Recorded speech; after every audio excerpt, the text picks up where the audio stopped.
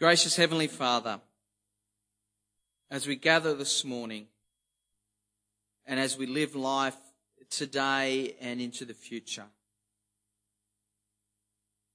help us to understand the hope that the Bible teaches that is found in the Lord Jesus. Let us hold unswervingly to that hope which we professed, because we know who you are, that you are the faithful one, whose promises we can trust and in whose promises we can invest all that we have or ever will have. And we ask this in Jesus' name. Amen. All my life I've played sport of one form or another. Some team sports, some individual sports. Here was me and a few friends a couple of years ago. You might recognise a few of us. I always used to look at this photo and think, wow, don't Scott and I look big, beefy, bulked out in the chest, until last time I showed that picture and someone said, you and Scott have got big boobs. But I'm going with I was in prime physical condition at that stage, because there's no videos of the day, because we certainly weren't, were we, Damo? But you know what? When you play sport and you play with teams, there's a whole lot of different attitudes that comes to life in that team. One of them is, if you're not utterly committed to the team, we don't want you here. That's the team that frowns on the person who doesn't make a training session, or worse still, is late or unavailable for a game. Then there's this other sort of team where there's this big squad, and the motto is much more, if you've got nothing on, we'd love to have you here. There's more players than you need, but most weeks you get just enough to put people on the field and to make a full team.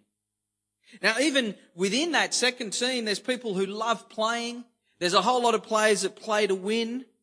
But as a whole, it's not treated as serious as in that first type of team. When you think about church, which team feels more like church to you? Which team best represents what our attitude to church ought to be? As your pastor, I want you to enjoy coming to church. I don't want you to feel judged or shunned because you don't turn up occasionally. But at the same time, I don't want you to treat church like a hobby. I want you to feel a sense of grief when you can't make it. Not guilt, not condemnation, but a sense of regret. Disappointment at missed opportunities. Now, there is a sense in me where I'd love to take you to this verse in the Bible. As people often say, it's in Hezekiah 3:16. Anyone find me the book of Hezekiah? That's a joke. There is no book of Hezekiah, right? You'd love to have that. That'd be a cracking verse, wouldn't it? If only it was in the Bible. The closest you get, if you get that close, is that bit in Hebrews. Let us not give up meeting together. Now, when you think about commands in the Bible, normally they're like the tip of an iceberg. There's a whole lot of other stuff. There's a whole bulk which lies below the surface. And so when it says, let us not give up meeting together, there's a whole lot of reasoning and thinking below the water that brings us to that point that that's the instruction that we're given. See, the commands of the Bible rest on a foundation of big truths about God and his purposes. And today we're going to pick up some of those big truths that ought to compel us to urgently and intentionally make gathering with God's people the big priority of life and of our week. We start with God. God is a God who gathers his team, his people. So Isaiah chapter 11, It says, God will raise a banner for the nations and gather the exiles of Israel. And in Isaiah 40 verse 11, God tends his flock like a shepherd. He gathers the lambs in his arms and he carries them close to his heart, and he gently leads those that have young. God is a God who gathers together. We can go to a whole lot of other places. John chapter 10, Jesus talks about being the good shepherd, the shepherd who knows his sheep. And he says, I lay down my life for the sheep, but I also have other sheep that are not of this sheep pen. I must bring them also. God is a God who gathers, which does bring some challenges for us. You know that old line, you can choose your friends but not your family. Well, guess what? God has chosen you to be part of his family, and he's chosen each of these other odd bods around you to be part of his family that he's gathering together.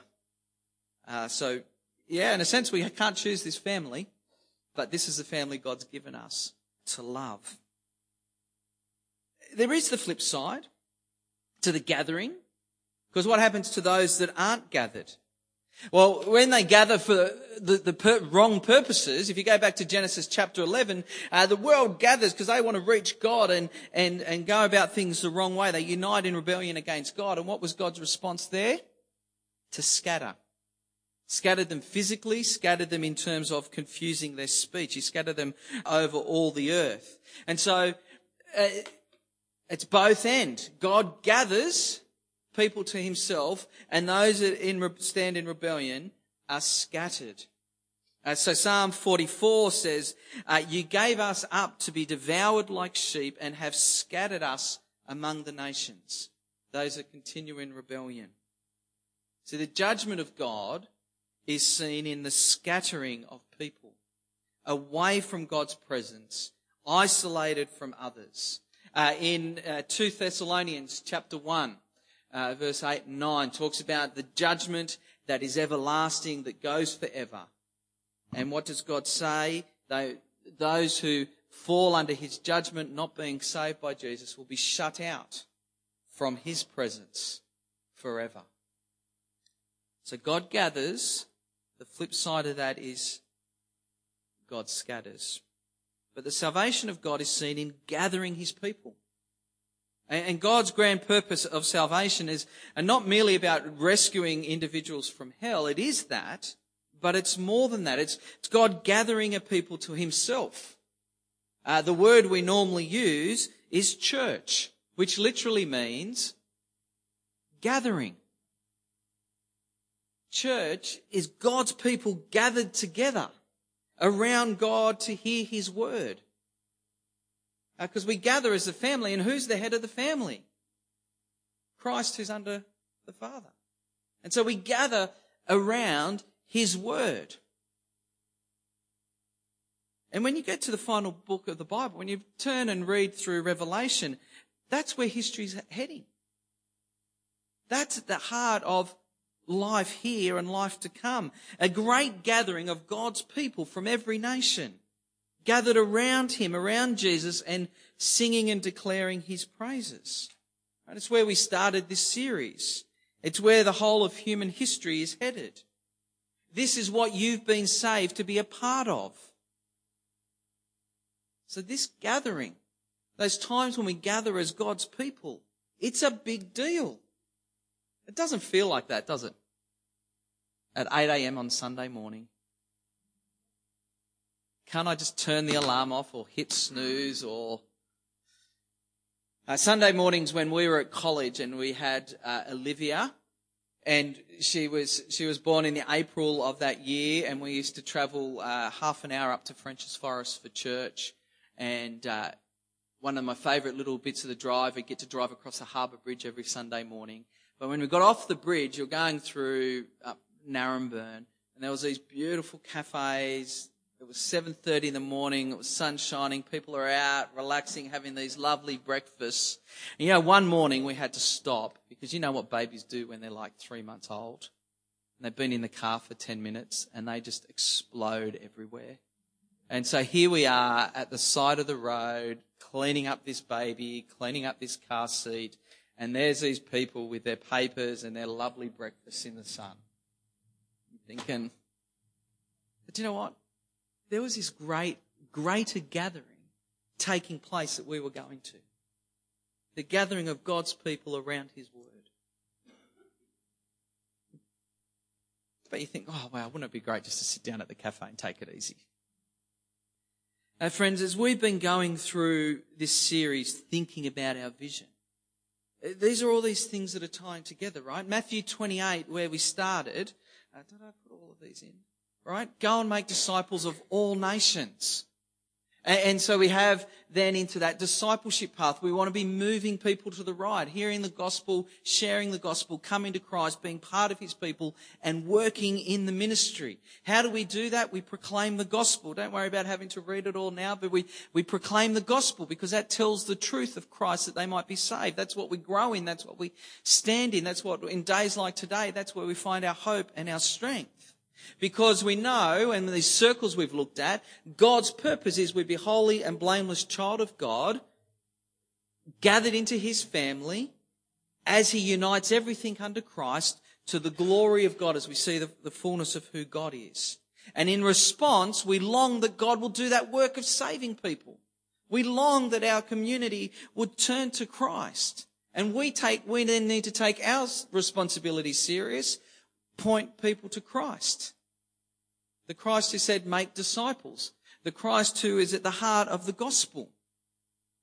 And so we can express who we are, that we are a growing community. We expect the gospel to have an impact. But what is it? We're a growing community who are united together in Christ and his mission. Doing what? Outreaching to our community, our neighbours with the gospel, maturing one another as disciples of Christ, and serving one another in love, which is building and strengthening one another to be doing the outreaching and doing the maturing so that Christ is glorified. That's who we are. And so the first big truth under let us not give up meeting together is God gathers. God gathers his people. And so we pray that God will gather us such in Toms that we would be 500 people, belonging to 5 congregations across 3 locations, that we'd reflect the demographic profile. That's a tossy bit of a sentence, in the demographic profile of the local community. We want to reach the people of this community. We don't want to see people left behind. We don't want to see people left out. So we want to reach all of them. 500, do we really want to reach 500? I'd prefer to reach 40,000, really. But there's 300 of us and 500 would be a good next step, wouldn't it? So pray, skip the 500, pray for 40,000. Let's work and think for 500 because that's the next step. And if God blesses us and grows us to 500, we'll think about 1,000 after that. 5 congregations, does 5 congregations matter? 4 congregations, 7 congregations? No, well, we often do well up to about 100. So 5 lots of 100. 100's easy to fit into our buildings. That's why we put 5 there. But who cares if we've got 4? We could knock that whole wall out. How cool would that be? Knock that wall out. Instead of those petitions, let's put a faux wall up the back where those petitions are. And so that we can set this up and fit 200 of us gathered here in the morning. How cool would that be? I'll tell Dan Gordon tonight to organise a working bee, mate. Let's get rid of this wall. Build another wall up the back. Change it around. Everyone who loves change is going, yeah, we'll do that tomorrow. We'll do that this week. All the people going, don't change anything else. But it's thinking, we want to save 40,000 people. How do we do it? 500, 5 congregations, 3 locations. We're in 4 locations at the moment. They're to push us and to stimulate us to think because of what? The truth is, God is a God who gathers. So what could that look like? Let's keep praying. Let's keep looking forward. Let's keep thinking, planning, building, and working towards that. And we see what God does. The second thing is, God has a heart for relationship.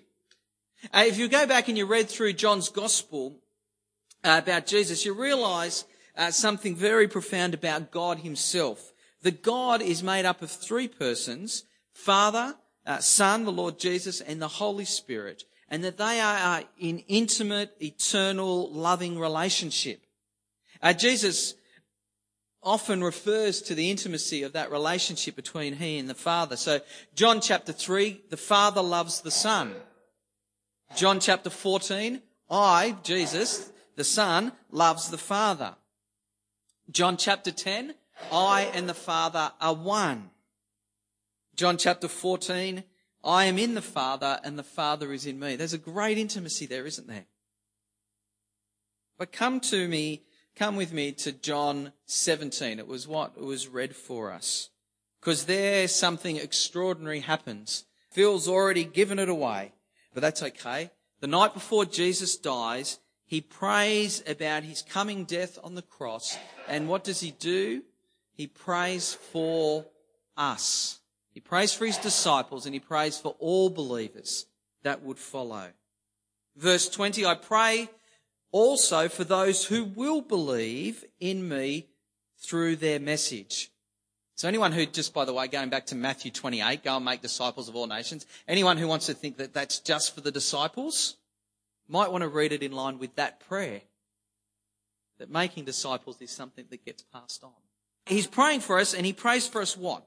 Verse 21, that all of them, all of those who believe, may be one, Father, just as you are in me and I am in you. May they also be in us.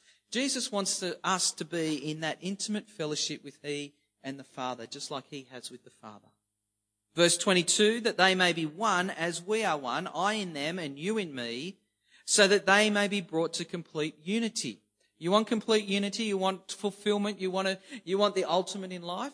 Jesus is saying where? It is gathered into that relationship with the Father through the Son by the power of his Spirit. Verse 26, that the love you have for me might be in them and that I myself may be in them. You hear all of that. God gathers into relationship. And so through the death of Jesus, something extraordinary and beautiful is achieved. He draws us into intimate relationship with the Father and into intimate relationship with one another. We're drawn into that eternal family of God. And so the second of our prayers, this is the prayer that's on the back of the bulletin this week. It's our outreaching prayer. 4 lines there. What's the most important line of those 4?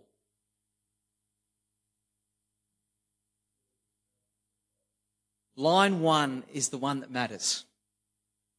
That we would be a people with a passion for the lost. That's God's heart, isn't it? God gathers people into relationship. Who needs to be gathered into the relationship? Those who aren't. Who are they? They are the lost. We then go, well, what does a people with a passion for the lost look like? Well, we'd be a people going, who are the lost? How can we reach them? That's why we put 5 new gospel contact ministries. A vision that lasts for 5 years. Good to ask the question every year, is there someone else we could be reaching? Is there another group that we could be reaching? Is there something else we could do to reach the people in our community? Why share the gospel with 2,000 people? Well, if we've got a passion for the lost, what do the lost need? They need to hear about who? Jesus. Who's going to tell them about Jesus? Us.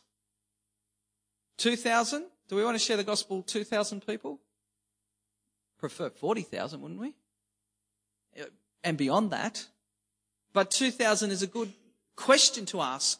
It helps us ask the question, have you been talking about Jesus this week? Who have you spoken to about Jesus this week? Because it's a temperature gauge of our passion. Because I could probably put a multiple choice question or a question with boxes next to it. How many times this week did you speak about the weather? How many times did you speak about politics? How many times did you speak about how busy you are? How many times did you speak about Jesus? You could add your other things. The idea's been building over the last couple of weeks. I hope you're feeling it. Is the gospel shaping your heart and your attitude to those around you, whether it's those gathered in church or our community? See, healthy family life, thinking particularly about us, well, it involves spending time together. How do you grow an intimate relationship? Together. Time together with God and one another. Sharing and living out the family values. See, this family is a window through which the world sees Jesus. And on the night before he died, Jesus prayed for us. He prayed for us urgently. He prayed from the heart that we would be drawn into unity with God the Father, with himself and with one another. So, God's purpose is to gather people because he's got a heart for relationship. And our gathering ought to be shaped by God's heart for relationship. The next truth down in that iceberg is that God's committed to creating a people. Come with me, turn to Acts chapter 20. In Acts chapter 20, Paul is meeting with the leaders of a church, the church in Ephesus. He's made a special appointment in the diary to go and catch up with them. He's gathered them together. He's anticipating this is the last time I see you and speak with you. And this is what he says to them. He says, keep watch over yourselves and all the flock of which the Holy Spirit has made you overseers. Be shepherds of the church of God, which he bought with his own blood. Because I know that after I leave, savage wolves will come in among you, and they will not spare the flock. Watch over one another. You're a flock gathered, but you're going to be under attack. Right? What do we get from that? One, the church is precious to God. Right? Jesus' blood was shed to create the church, the people of God. Each sheep is precious. Each sheep is precious. So let that be encouraging for your self-esteem, but let it challenge you about how you think of one another. Secondly, the church is a flock of sheep. We're vulnerable. There are savage wolves who want to take out the sheep. But God wants his flock to be gathered and shepherded, protected by leaders who will watch over the flock. When we drift out of regularly meeting together, we not only miss out on something really special and precious, we put both ourselves and others in danger. So we're to flock together to protect ourselves and to protect one another. See, you'll get pushed and shoved about. Right? If you think it, let's think of us as just being a bunch of little woolly animals all gathered together, right? Do you reckon they're getting pushed and shoved about by one another? Yeah, at times. That's happening. Sometimes it's an accident that happens because you're sticking by one another so you can protect one another. But as we blow up and we spread the flock out, we make us all more vulnerable. But to be patient and humble and compassionate and gentle and bear with one another and forgive one another as Christ forgave us, all clothed in love that we heard last week. It's super important for the gathered life of the church. It's hard. Because some of those other sheep stink. And some of them are really, really clumsy. And even though sheep have those little funny little feet, I'm sure they tread on one another. And they nip each other. But you ought to know who is the biggest klutz and the stinkiest sheep of all. You are.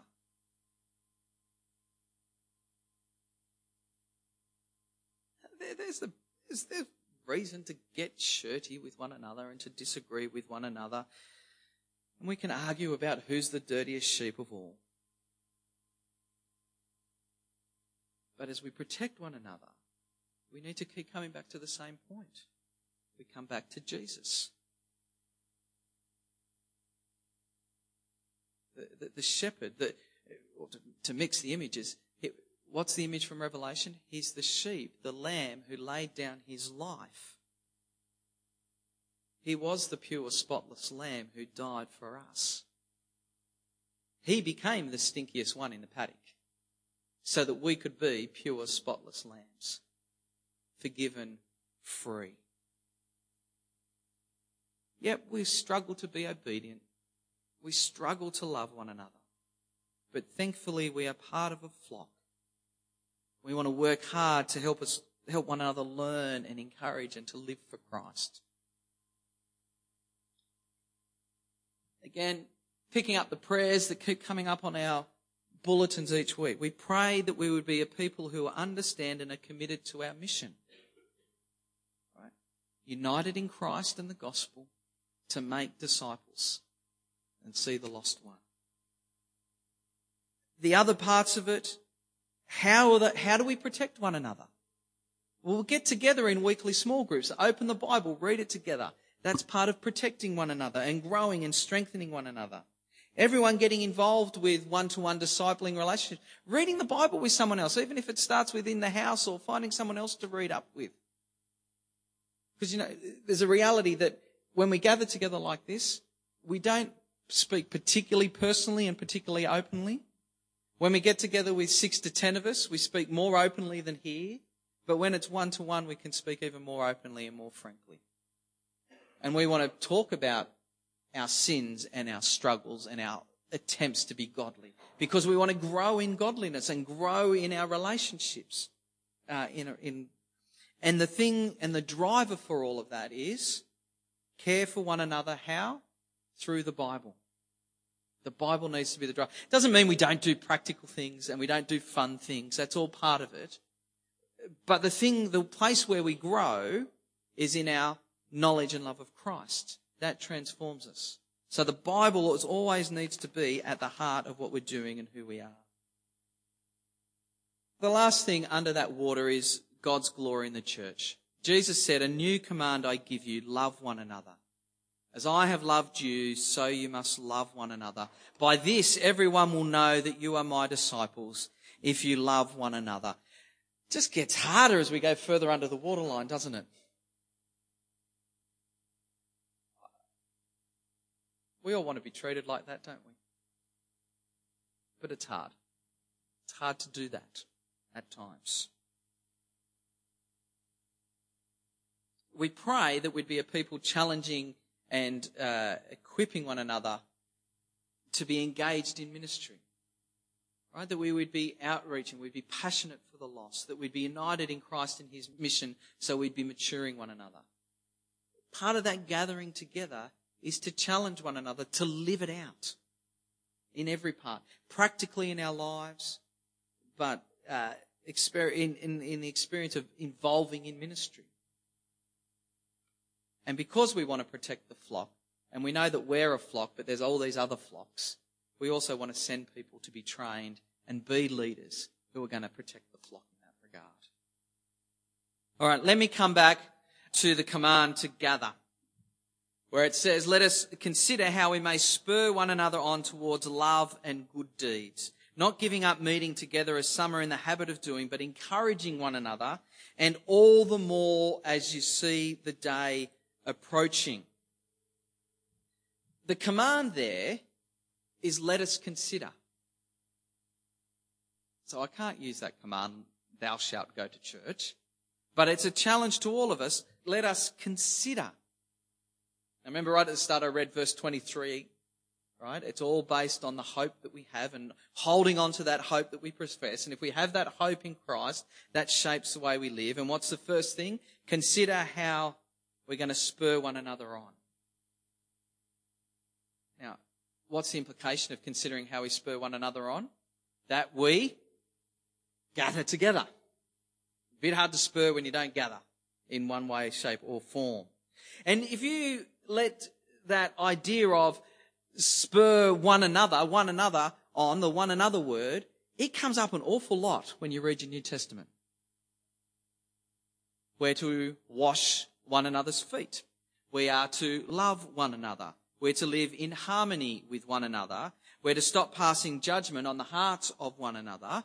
We're to accept one another, instruct one another, agree with one another in the truth of the gospel. We're to greet one another, encourage one another, serve one another, bear with one another, forgive one another as Christ forgave us. We're not to slander each other. We're not to grumble against one another. We're to offer hospitality to one another. All of those commands assume the need for us to gather, to do it regularly, to do it consistently, to do it persistently. To do it on Sundays, to do it in Bible study groups, to do it in our homes. You can't keep these commands, you can't live this life unless you meet together. Being a Christian is profoundly relational because God is profoundly relational. He's a God who gathers. And as we gather, we're to spur one another on to love and good deeds. That brings glory to God. That brings glory to God. Friends, it's an easy trap to fall into that I go to church because of what I get out of it. But at church, we gather to one another.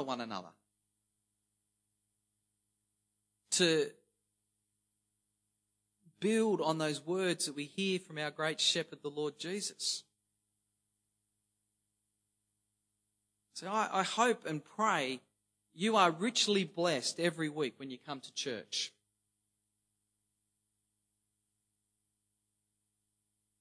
I'm trying to spur you on to love and good deeds as I teach and lead this parish.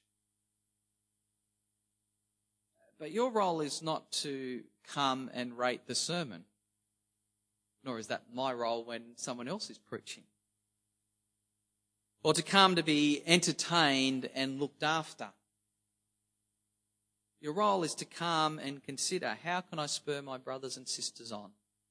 Now, I know that sometimes we look like an emergency ward and we need to be triaged and we need to be bandaged up and we need help. But our base line is, how do I go and spur one another on? And you know what? If that's my heart, those times when I'm bleeding and I need to be bandaged up, if we're all, I want to spur people on today, I'm going to get my wounds bandaged because other people are looking to spur me on as well.